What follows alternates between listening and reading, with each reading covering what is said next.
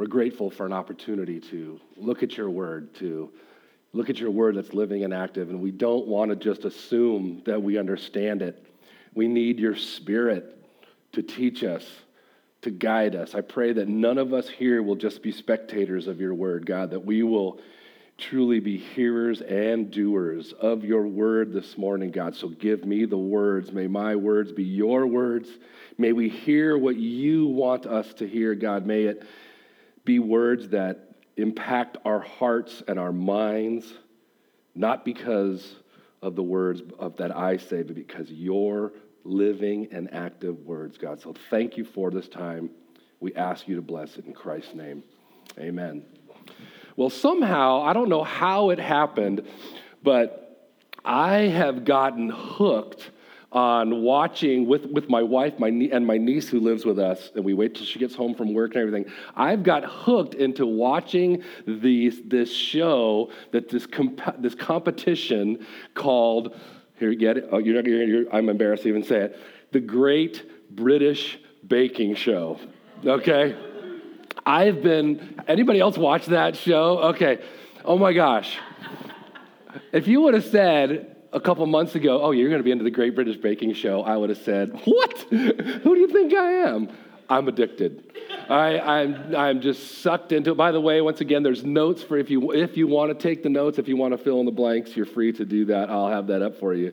But really, what I think it is, and I don't know if you've never seen it before, I think it's the combination of watching these bakers bake these incredible creations that how do they do that? Some of them they just told, okay, go do this. And they do these incredible things. But there's also what I really love is there's this camaraderie that happens within these bakers. They really get really close because they're in this competition together. It's not like any of those nasty kind of things with a competition, like one of those vote them off the island kind of things. But I really love seeing how they get into it. So that's kind of what happens. If you haven't seen it, what makes the contest so demanding is that these bakers are given a certain amount of time to bake their creations, okay? And if their item isn't completely ready in the allotted time that they are given, they face what? They face the possibility of getting eliminated from the show. And then every week there's like a star baker, and there's people that are at the bottom, and eventually, after a couple things,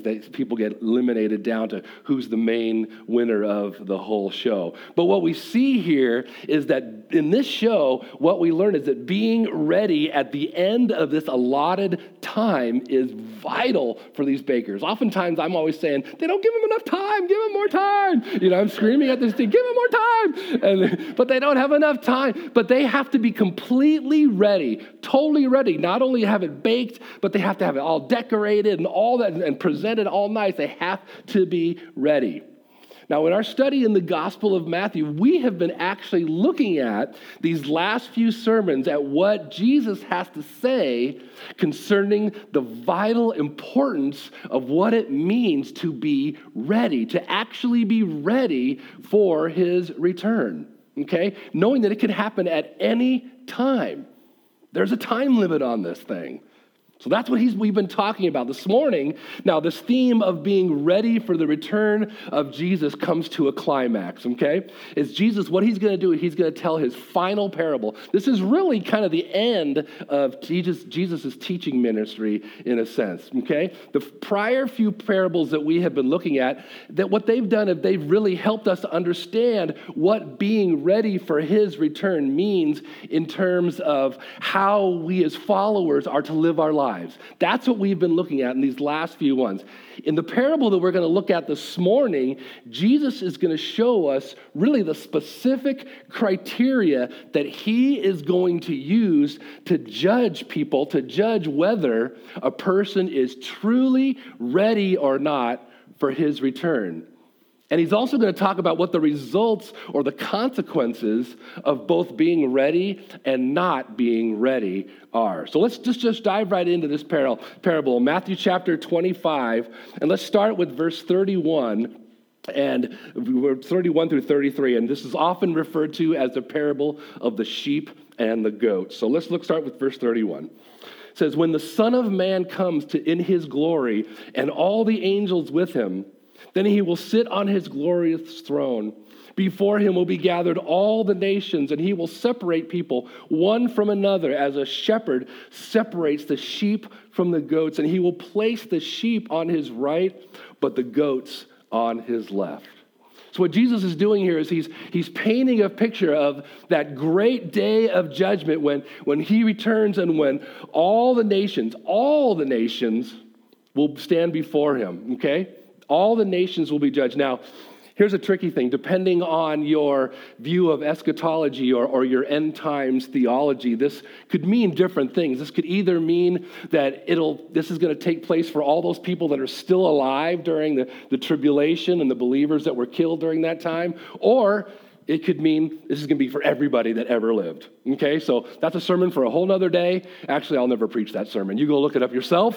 And it's not worth spending a lot of time on, believe me. Okay? But the fact is, and here's the first one on your list there. The fact is, no matter when this thing will happen, no matter when, both the righteous and the unrighteous, the saved and the saved, will stand before God and receive the fate they have chosen. This will happen.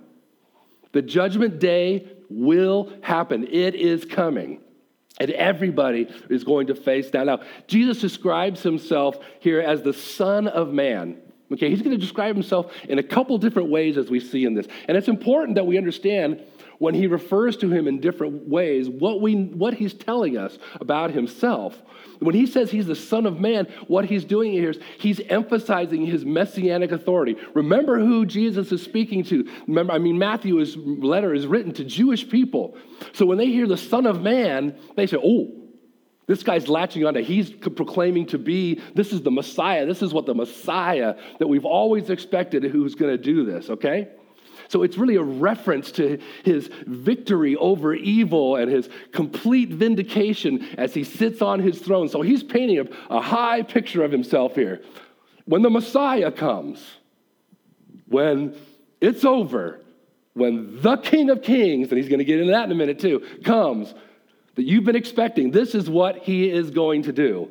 And really what this is a fulfillment of things that if you've read in the Old Testament before, has already been said. Daniel had a vision about this very thing. Look at Daniel chapter 7. He says this. Daniel saw a vision. He says, I saw in the night visions, and behold, with the clouds of heaven there came one like the Son of Man.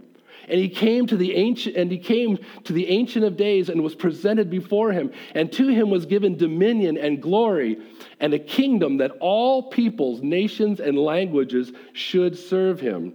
His dominion is an everlasting dominion which shall not pass away, and his kingdom one that shall not be destroyed. Are you getting the picture of this is the Messiah? This is who he is. This is what people are going to be faced with. Not just some powerful king from earth, but the Messiah that everybody is going to bow down to. And we see here that he says that he will come in his glory with all his angels. I wish I could paint a picture of what that's going to look like. He's going to come with all his angels in all of his glory. So I couldn't even imagine what the glory of the Messiah is like, but he's going to come with all that glory, and not only with that glory, but all the angels with him. Earlier in that Daniel passage, if you go back a little bit, Daniel describes the amount of angels that attend Jesus at his throne. He says it's 1,000 thousands. Now that's not a million, okay? It is a million, but it's not a million. What that means is it's more than you could possibly imagine. You can't even count them. It's just going to be amazing what is going to happen. So Jesus says that when he returns in this amazing glory, what he's going to do is he's going to separate the people like a shepherd separates sheep from goats. Now, although times back then and still times today, they would pasture sheep and goats. You can correct me if I'm wrong. You will know way more. We don't have sheep up there, though, yet. Not true. Oh, what have I done? But oftentimes sheep and goats were pastured together, and it could be difficult sometimes to distinguish them from one another, depending on when the shearing had happened and all that. It would take some time to figure out which ones were with. Now, One of the reasons some people say that he's alluding to this is the fact that oftentimes those that are truly saved and those that appear to be saved can look similar, right? We all know that. They can live together. They can go to church together. They can serve in ministries together. They can do all these things together, and sometimes they're indistinguishable from one another. Yet the point is the chief shepherd knows which is which. There is no hiding. He knows who is truly saved and who is a poser. He knows. There's no getting around it at all.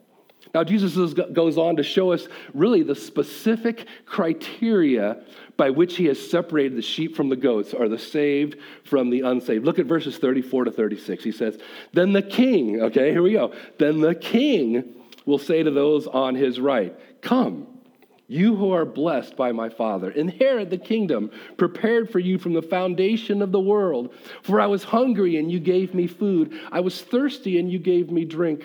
I was a stranger and you welcomed me. I was naked and you clothed me. I was sick and you visited me. I was in prison and you came to me. So once here we go. Again, we see Jesus referring to himself, very specific, he refers to himself as the king, okay? Once again, this is reference to his divine nature and to his sonship. See what he's doing here? He's showing people, I'm amazing, basically. This is an amazing thing that's going to happen, and I am amazing. It's because just in a couple chapters from now, when we get towards the end of the book of Matthew, Jesus is going to say that all authority in heaven and in earth has been given to me. Remember when he does that? When he tells people to go out and make disciples, he says, all authority has been given to me. Okay? It's all been given to me. And we're going to see that this is what he is going to use. What he is about to do, he has complete and absolute authority to do so. So no one's going to question him. You go, well, that doesn't make sense. Say, no, he has all the authority to do what he's about to do here. Okay? Notice he refers to those on his right, the sheep, and he says this, you who are blessed by my Father.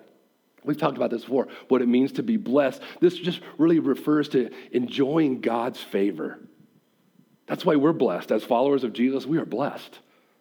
I mean, we throw that a word around, don't we a lot? Oh, I'm blessed. Oh, that's a blessing. Bless them, Lord. Bless them. To be blessed by God means to enjoy his favor. Side note, God has really been doing this a job on me lately. Do we really fathom the amazing, incredible awesomeness of the fact that the God of the universe looks at you and me with favor? With favor. And not just, I think you're okay. You are the apple of his eye. I am the apple of his eye. He loves me. He leaves the 99 for me. I hope that there are times when that just smacks you across the face. That's amazing that we are blessed by God. Who deserves that? But that is an amazing, amazing thing. And that's what he is saying here. It refers to enjoying his good favor. And we see that this blessedness, what it spells out, he spells it out now into an inheritance. We're blessed and we get this inheritance, okay? This recognition of that those who have responded to the gospel, we have actually inherited the kingdom of God. And number 2 here on your notes, there's this, what this means is as a true follower of Jesus, we not only share in his righteousness now, not only are seen as right because we have inherited his kingdom, this is the ability to, by the Spirit, we can conquer sin and we can grow in holiness, but also in the future kingdom, we will share, but get this, in his kingly reign. We're going to share in his kingly reign, something that has been prepared since the earth was created. You understand that? That as a follower of Jesus, from the beginning of creation, there has been prepared for you and for me this not only to be righteous before God, but a future of reigning with the King and ruling with the King. Oh my gosh, that is incredible. Incredible. Incredible. Look what the Apostle Paul told his protege Timothy in 2 Timothy chapter 2. He says, the saying is trustworthy, for if we have died with him, we will also live with him. If we endure with him, we will also reign with him. My friends, do you understand what's ahead? Do you see what we have now and what's ahead? It's not just heaven, clouds, cling, cling. That's not what's ahead at all. It's reigning with our King. Wow. I didn't do anything to deserve that, but I get that because of Jesus. Look at what he says in the book of Revelation. Revelation chapter 5 says this, and you have made them a kingdom of priests. That's us, kingdom priests to our God. And they shall reign on earth, but they will be priests of God and of Christ, and they will reign with him for 1,000 years. Wow. Okay, sorry, you can tell this whole idea that we're going to reign with Christ is just amazing to me. So what is it these sheep then? So what is it these sheep, those on his right, have done? What have they specifically done to inherit this reign? Well, Jesus goes on, as we see, to list some of those things. Things he says that they have actually, though, done to him. Okay? He says that they fed him. They quenched his thirst. They welcomed him in. They clothed him. They visited him when he was sick. They visited him in prison. Sounds like they were really nice people, huh? Sounds like they were awesome. Sounds like they were on a mission to do something really great. But look, check out their response in verse 37. He says, then the righteous will answer him saying, Lord, when did we see you hungry and feed you?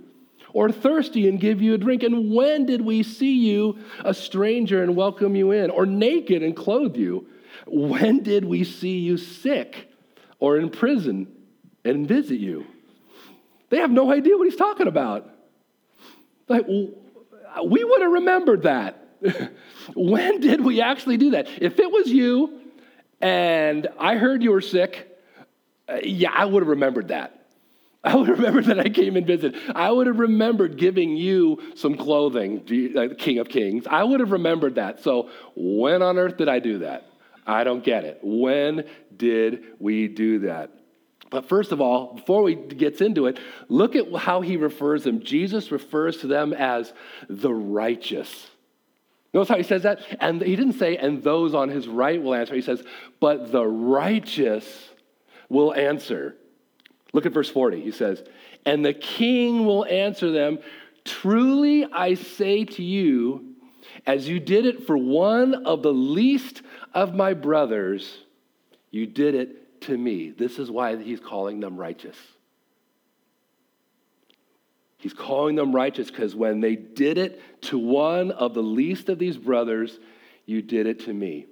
Now let's get into that a little bit. Number 3 on your notes there. The reason Jesus declared them righteous because what they thought was simply meeting human needs was actually living out the most important of all laws, to love God and to love others.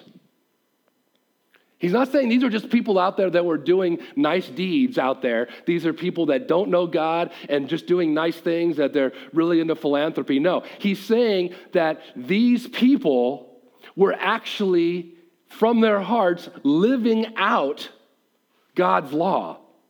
They were living out from their relationship with God. They were living out this law of loving God and loving others, and that's how it came. You see, when Jesus tells them that they have been doing these things to the least of these my brothers, he's talking about how they have selfishly met the needs of fellow believers. That's why he says, my brothers here. He's talking about how they specifically went and met the needs of brothers and sisters in Christ. Remember back in chapter 10 and back in chapter 18 where Jesus said this, it'll be up on the screen. It says, and whoever gives one of these little ones even a cup of cold water because he is my disciple, truly I say to you, he will be by no means lose his reward. And he says, but whoever causes one of these little ones, talking about the same thing, who believes in me to sin, it would be better for him to have a millstone fastened around his neck and be drowned in the depths of the sea. As we talked about in those sermons back then, to Jesus, little ones represent those with childlike faith and humility. Remember that? We talked about that. When he's talking about little ones, he's talking about those that have childlike faith and those that have humility and know their need in God. Remember, which we talked about, which is seen as one of the greatest characteristics and be one of the most valued things in the kingdom of heaven. Remember that? The mark of a true follower of Jesus is what? Childlike humility and deep dependence on God. So that's who he's talking about. That's who he's talking about, that they did these things too. So Jesus is saying whether they knew it or not, whether they knew, okay, that's a believer, I'm going to intentionally go serve them. Whether they knew it or not, they showed compassion to and met the needs of fellow believers as if they were doing it to Jesus himself, and they didn't even know it. Because they were meeting the needs of fellow brothers and sisters, they were doing it to Jesus. Now, Jesus isn't talking about works righteousness here. I know that's something that trips people up a lot of times, the whole idea, okay, and this parable has been used to defend works righteousness. And works righteousness is this form of self-righteousness that what it does, it believes that our salvation can be earned or it can be sustained by doing good works. It says that we can make ourselves righteous before God by our obedience. That's not what Jesus is talking about here. He's not saying that because we all know the Bible clearly teaches that salvation is an unmerited gift of God. It's not because of our own works, but because of the works of Jesus Christ on our behalf. That's what makes us righteous. Make sense? That's what makes us righteous, not what we do. I don't know about you, but it's easy for my flesh oftentimes to go, that was a great thing you did, and feel like it gave me a little bit better standing with God a little bit. That's a lie from the pit of hell. I can't get any more righteous before God because Jesus is the reason for my righteousness. That's what's so good about that. And speaking of what he's doing here, Jesus is saying that he identifies with his people. Jesus identifies with us so deeply that he actually, get this, he experiences our experience. What is done to us is done to him. Isn't that amazing how connected we are to Jesus? What's done to us is done to him. And speaking of how we treat other believers, Jesus said this. Remember back in chapter 18 says, whoever receives one such child in my name receives who? Me. Receives me as well. D.A. Carson, the great D.A. Carson writes this, Jesus identifies himself with the fate of his followers and makes compassion for them equivalent to compassion for himself. Getting it here? Are we seeing how important it is to minister to one another? Fourth point on your notes there. The point Jesus is making is how we treat other believers demonstrates the nature of our relationship with Jesus and is a sign of our attitude towards him. That's a bold statement. But that's what the word is teaching us.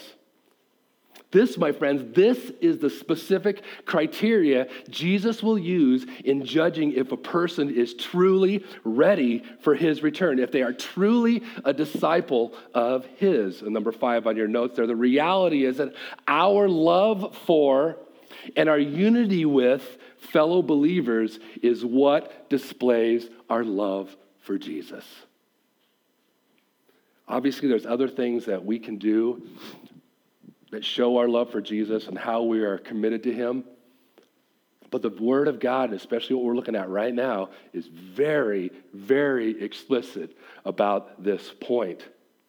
How we love each other, how we are united with each other, how we serve one another, that is what will display our love for Jesus. I don't care how much you serve, how much you give to the church, to ministries out there, to other things. It's how you love fellow brothers and sisters in Christ. John 13:35 says this, familiar to many of us. By this, all will know that you are my disciples if you have love for one another. How will people know that we're followers of Jesus? What's the way Jesus says? By how well you know how to witness to somebody. By how well you stay away from sin. That's what we think, don't we? I got to get my life cleaned up. Once my life looks good, then I'll start sharing my faith, and then it'll make sense. No, he's saying right here, people will know that you're my disciple by the love that you have for one another. Again, Jesus, you remember his high priestly prayer, what's called his high priestly prayer, where Jesus prayed. This is where Jesus was in the Garden of Gethsemane. He prayed shortly before he was arrested.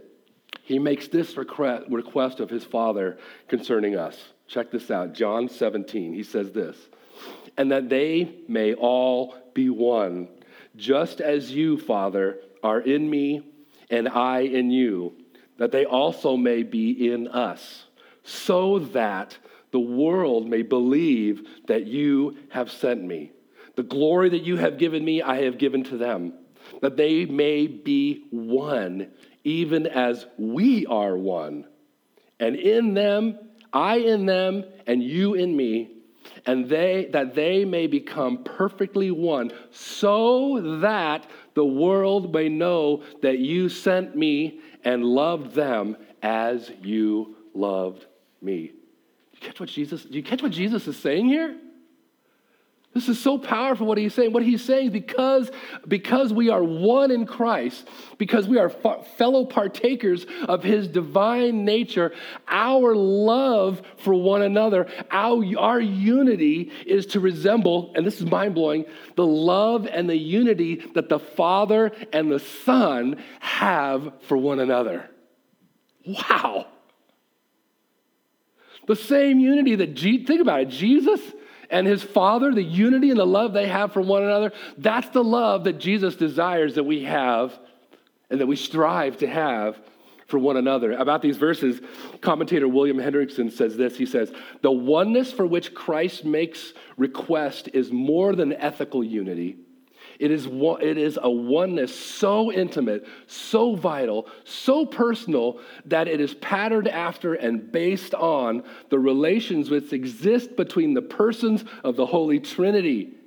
It is a oneness not only of faith, hope, and love, but of life itself.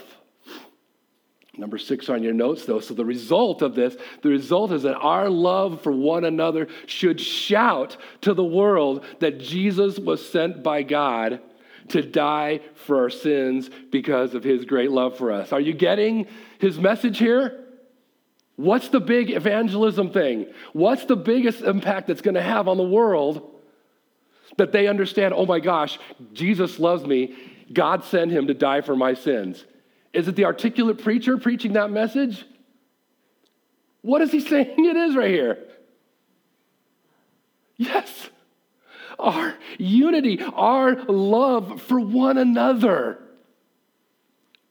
That's the loudest message. That should shout to the world. And you know what? I think that's the very reason the world does not see this message.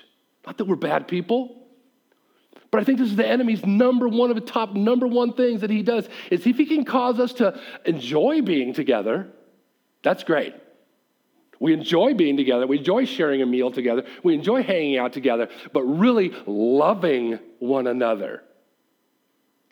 Being willing to sit with one another. Being willing to enter into each other's lives in a deep way. By the way, that doesn't happen here on Sunday morning. And I'm not bashing Sunday morning. I'm just saying, if this is your version of church, if this is church, you're missing it. This is not church. This is part of it.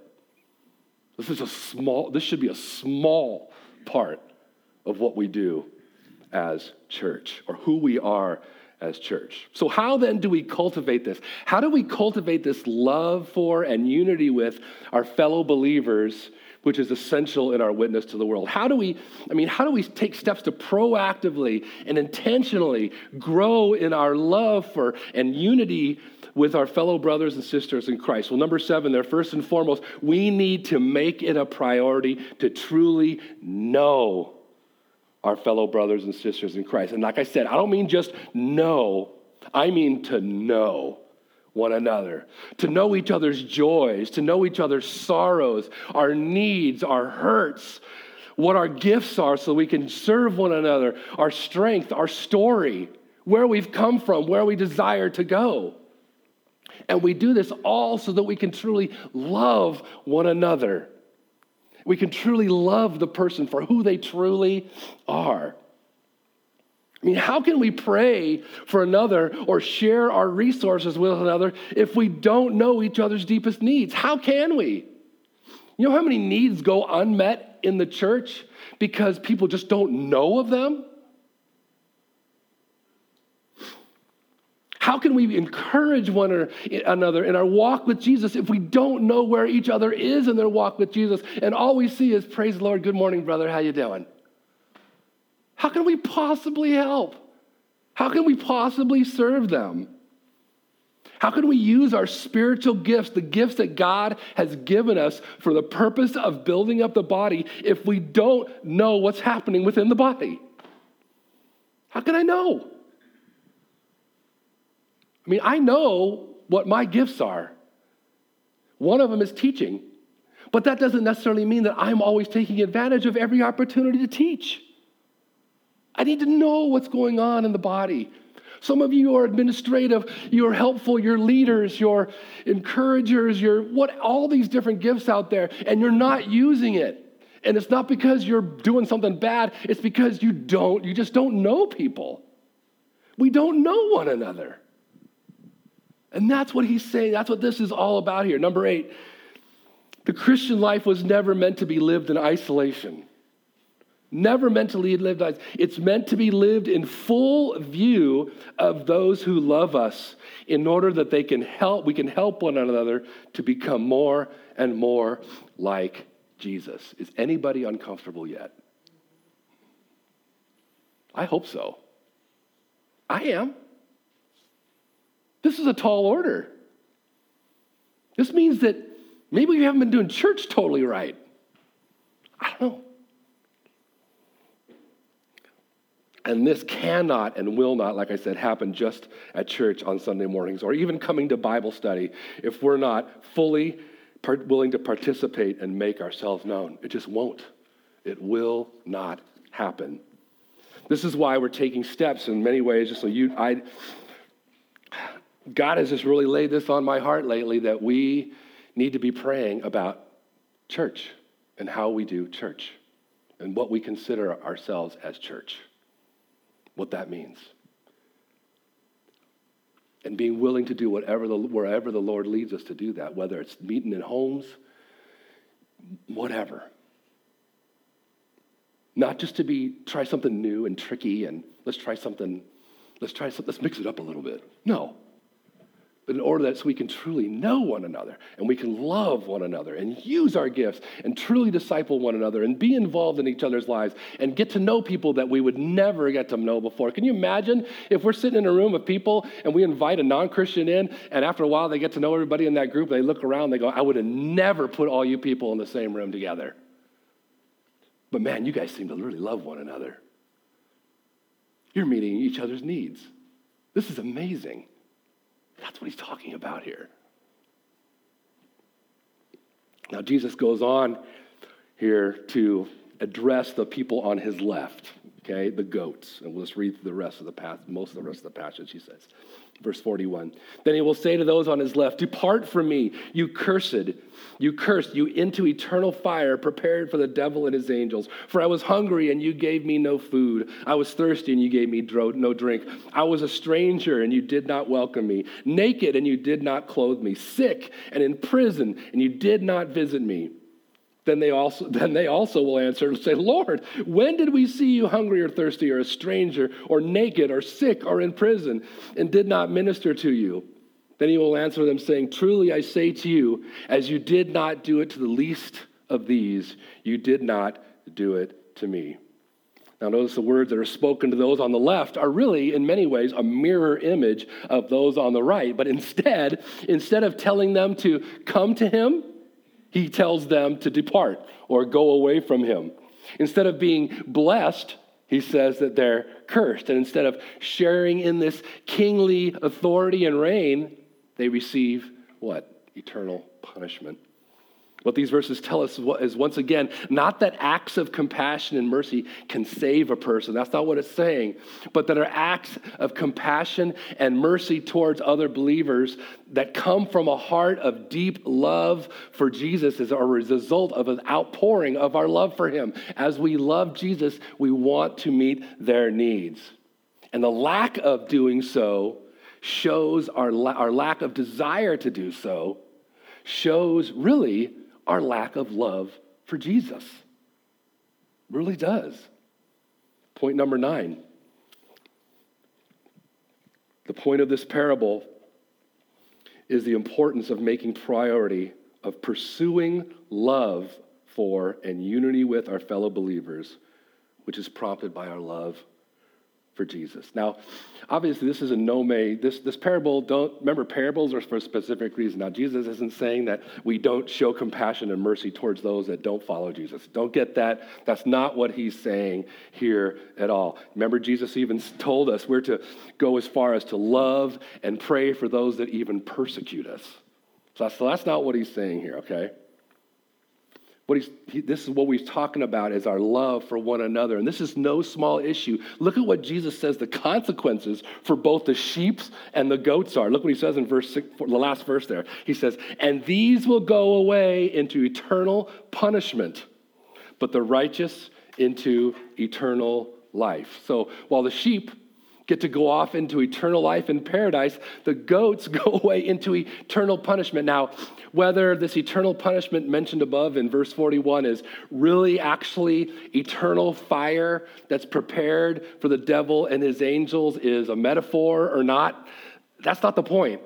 The point here is that the punishment for those unwilling to show love and compassion and mercy due to their lack of love for Jesus, it's going to be awful. It's going to be absolutely awful.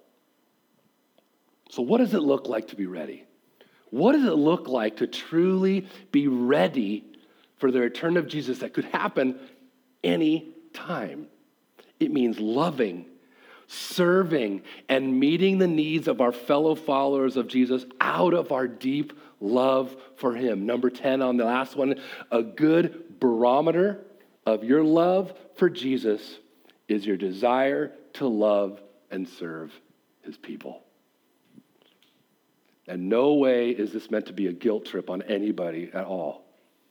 Use it as a barometer. Maybe there's some of you in this room that need to say, wow, I really don't love Jesus like I thought I did. I mean, you're not a follower of his. Maybe you're not. But maybe this is a good time this morning for you to do a little work inside to realize, wow, my love for Jesus, if I use that as a barometer, I've neglected him. I've neglected my love relationship with him. Life has gotten in the way, and life does that. Life gets hard.